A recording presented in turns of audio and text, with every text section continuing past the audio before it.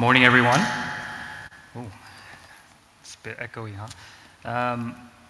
I didn't expect to feel guilty about my lack of fitness this morning. I expect it at home. I don't expect it at church, but here we are. Very good. My name is Young, as mentioned, pastor here at New Life. And if I haven't gotten to meet you yet, hopefully I will get to meet you sometime during the service or after service. Man, I was just, worshiping through that song in the very beginning. If you weren't here in the beginning, we sang Beautiful Savior. And I was just thinking, I remember when that was like a new song. And I looked at the copyright date and it says 2006. And, it's like 16 years ago. Like, I was thinking, I was, 20 then. So it's quite a long time ago, but not that long ago at the same time. Anyway. How about we pray together? We'll get started with our sermon. Let me pray for us.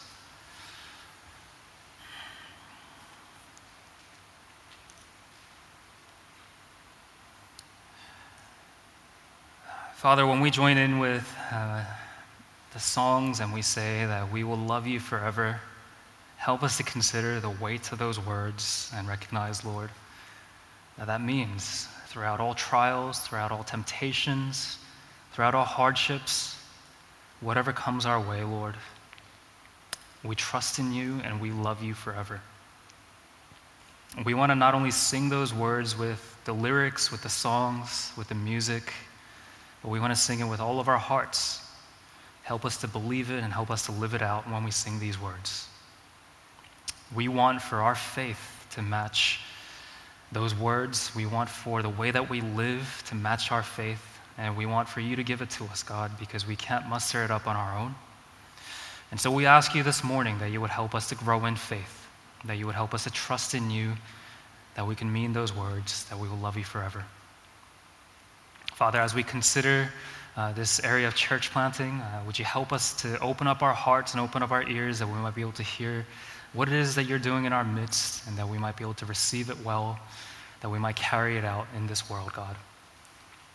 We want to love you and we want to trust you. We want to trust your timing and recognize that you are wise and that you are worthy of trust. And so we do turn to you, God. Would you speak to us in a way that we can understand? And would you speak with all clarity? Guide us, Lord, by your wisdom. Be with us, we pray, in Jesus' name. Amen. Amen.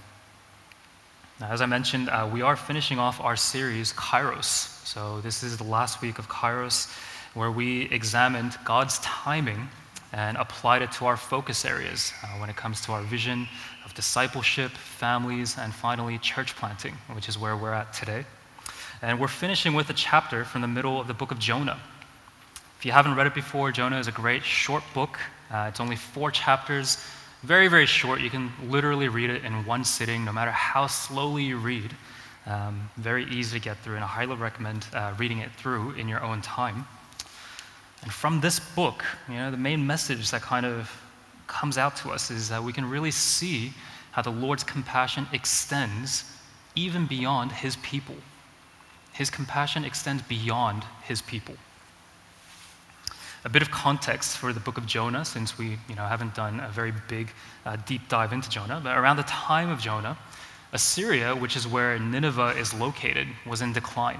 Okay, so it wasn't as powerful of a political power. It wasn't as powerful in its military might anymore. But they were still quite well known for their historic brutality. For their brutality in the way that they functioned, the way that they treated their prisoners of war. As an example, this is a little bit dark. If you have any kids here, maybe just block their ears.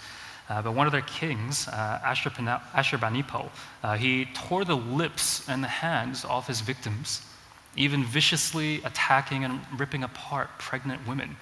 And you just read that and it's the heart of darkness is where Jonah is being sent by the Lord, where he's tasked to go and preach this message of destruction. Up to this point in the text, Jonah has tried to avoid this mission. You see it through the book of Jonah. It's very famous, right? Like we envision this big animal, this big fish swallowing up Jonah. But here, he finally ends up in Nineveh, in the city itself, and it's miraculous. The whole nation repents. Imagine that. Let's see how it takes place. So the first 2 verses there, the word of the Lord came to Jonah a second time. Get up, go to the great city of Nineveh and preach the message that I tell you. And the words of this opening line of chapter 3 will seem very familiar to you if you read through the book of Jonah in one sitting. And if you read Jonah chapter 1, it starts in a very similar way. The word of the Lord came to Jonah, son of Amittai, get up, go to the great city of Nineveh and preach against it, because their evil has come up before me. So since the first chapter, the prophet Jonah has taken quite a detour. And yet God's will has remained ever steadfast. It's continued on. God's love is for the city, for the people of the city. And Jonah is called to be the one who preaches it.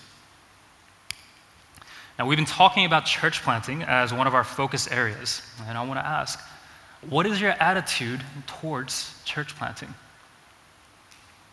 What's the immediate reaction in your guts when we bring it up? When we say church planting, when you imagine it, like, what is that feeling that you get inside?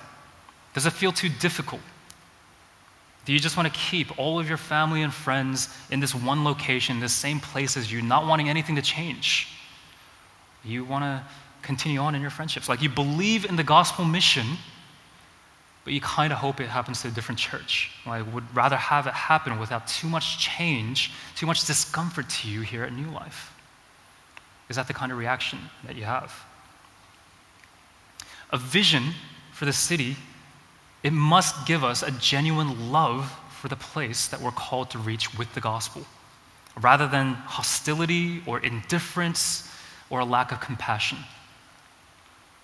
Just as in the time of Jonah, God's love is for our city, for the people of our city, and we're called to be the ones who preach the good news of grace to our city. But what about Jonah's vision for this city? Notice how Jonah preaches. Now, Nineveh was an extremely great city, a 3-day walk, pretty big city. Jonah set out on the first day of his walk in the city and proclaimed, in 40 days, Nineveh will be demolished. Then the people of Nineveh believed God. They proclaimed a fast and dressed in sackcloth, from the greatest of them to the least. So that highlighted section there is his message. In 40 days, Nineveh will be demolished. In our English translation, Jonah's sermon is very short. We see that. In the Hebrew, it's even shorter. It's 5 short words. Imagine that. 5 words for a sermon. I mean, don't desire too much here, because it's not going to happen, right? It's too short even for me. If what's recorded here is the entirety of Jonah's message to the people of Nineveh, look at what's missing. There's no reason for the destruction even given. No one knows why are we getting destroyed. The people have no idea who it's even coming from. They just know that destruction's coming, but who is going to destroy? There's not even a call to repentance at the end of it all, and certainly no good news that comes with it. Jonah was willing to go as far as the bare minimum when it came to what he was told to do. He had no vision for the city beyond this, and a lack of vision for the city reveals a lack of love for the city. Throughout the Old Testament, we see that Israel was intended by God to be a light upon the nations. We've seen this and we've talked about this extensively when we've looked at Abram and his call. We also see it again in the book of Isaiah in chapter 49. I'll read that to you. It is not enough for you to be my servant, raising up the tribes of Jacob and restoring the protected ones of Israel. I will also make you a light for the nations, to be my salvation to the ends of the earth. In the New Testament, we know that as Christ's followers, our responsibility is to be ambassadors to this world, to be carriers and messengers of this good news that we talk about every week. The Great Commission in Matthew 28 tells us to go and make disciples of all nations, to baptize, to disciple, to teach them the way of Christ. Do you have love for Sydney? Do you have a vision for our city of Sydney? What the book of Jonah reveals most, beyond these things, is God's love, his concern for those who are seemingly outside of his will and plan. If his desire is to destroy this entire city and all of its people, all of its animals, everything, and certainly we must think, this city doesn't even exist in God's will then. What's the point of this city? And yet his care is for this city. To everyone else, to his disciples especially, it might seem as though in the great plan of reconciliation, outsiders have no place. Antagonists to our faith have no place. But God's love is deeper. It's greater than even our ability to preach the good news. The fact that Jonah could say in 40 days Nineveh will be demolished and the people turn in repentance and believe God, who wasn't even mentioned. Where does that fit in our paradigms when it comes to preaching? Where does that fit? God's love goes beyond our ability or our inability. His love goes deeper than our care or our lack of care. And God sees in our city something more than what our limited vision might be. Now, what takes place in Nineveh is nothing short of miraculous, so please don't take that away from what's happening here. It is miraculous, but it's quite likely that this wasn't a nationwide salvation that we're imagining when we read this. We're not witnessing that here, because there's an initial belief in God's message to them of turning in order to avoid destruction, and we see that. We see that God relents. But there's a fast. It's quite extreme. They say, don't even drink water. I can't even imagine that. There's an outward display of repentance, of turning away from wrongdoing. Why? That God might relent from his plan to destroy them. But what's the lasting fruit of all this? What actually lasts beyond what we read on the pages here? Some of them were probably genuinely converted. We can give the benefit of the doubt and look at it as graciously as possible and say some of them were probably genuinely converted, but quite a large portion must have remained in their old beliefs, continuing on with their pagan worship of other gods, returning back to old ways, old brutal ways. We still have records of their kings that outline these things. And we see no lasting fruit for the nation of Assyria. God's love is for them, but their hearts are for avoiding immediate destruction, not for him. No one remains to disciple them, to teach them to now follow the ways of God if they're going to avoid destruction. And when the people of Nineveh avoid destruction, they do indeed avoid destruction at that time due to God's mercy. Perhaps they think to themselves, well, maybe it wasn't going to happen anyway. Maybe it's all coincidence. Maybe that crazy guy swallowed by a fish, didn't know what he was talking about. You yourselves, if you're Christ followers, know people that have gone out from among you. Family, friends, whoever it might be, you know people that have gone out from among you, and you know as well as I do that evangelistic effort alone is not enough. We must disciple those that we preach the good news of the gospel to. And if we're to do this for our city, we need more churches in their local areas as well. Now, fast forward quite some time after Jonah, we see someone who very willingly, in contrast to Jonah, traveled to many different places. The Apostle Paul, he travels to Athens in Acts chapter 17. Athens is where intellectualism rules the world. Then in the next chapter, in Acts 18, he travels onwards to Corinth, where commerce is king. In the following chapter after that, in Acts 19, Paul enters Ephesus. It's the religious center. It's the place where all the cults meet and talk about religion and their various religions. And by the end of the book of Acts, he ends up in Rome, the center, the heartbeat of military and political power. And so as Paul preaches in these various cities, Christians change the course of history by the grace of God. as people come to know who God is, Christians change the course of history, and we live in that culture today. They've influenced the cultural elites along with identifying with and caring for the poor and the downtrodden. And this lasts to this very day.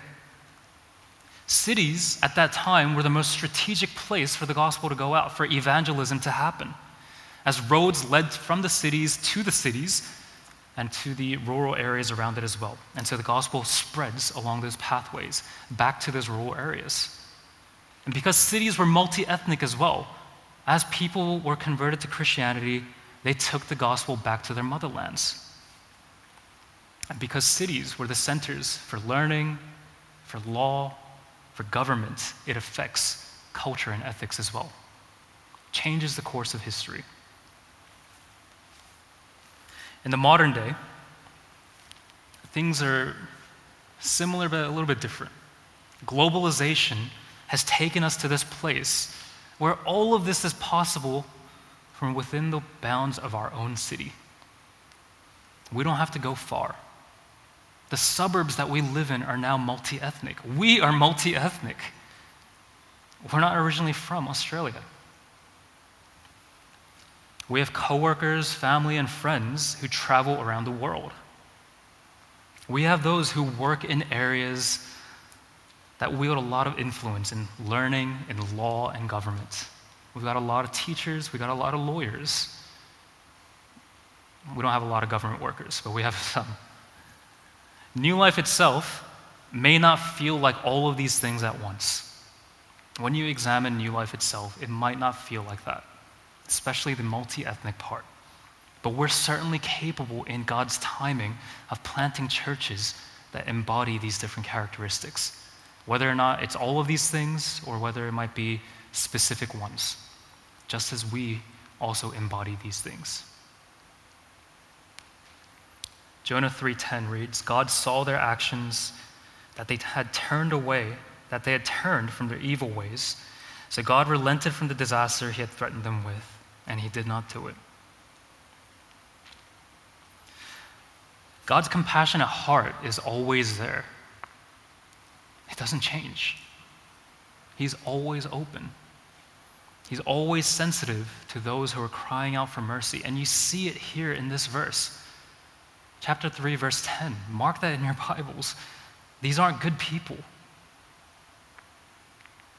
These aren't all people that will remain changed. God knows this.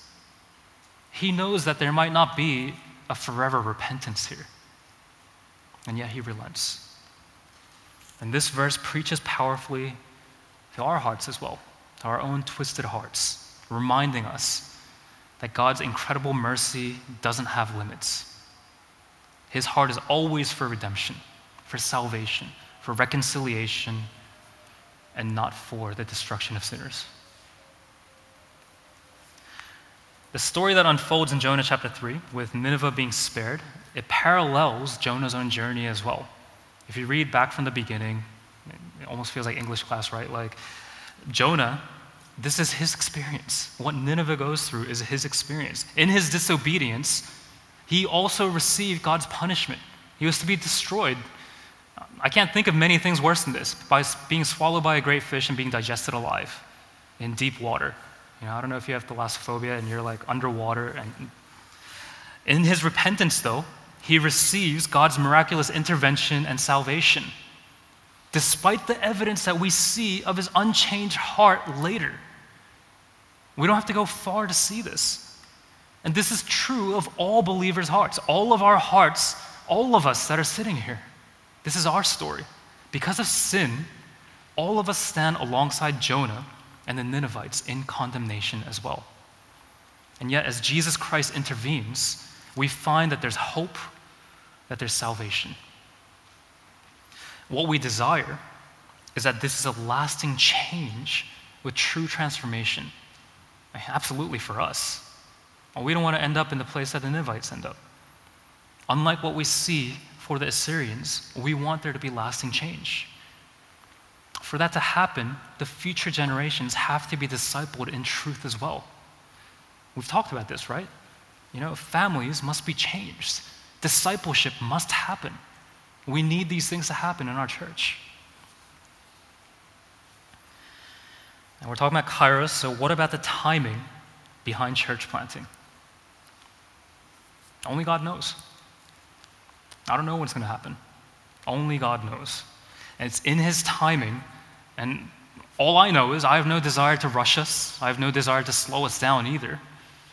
We don't want to rush ahead of what God's plan is, and we plant a church and there's only one person there. We don't want to do that. But I know when our time of preparation is, and it's now. We must prepare now, lest we end up like Jonah.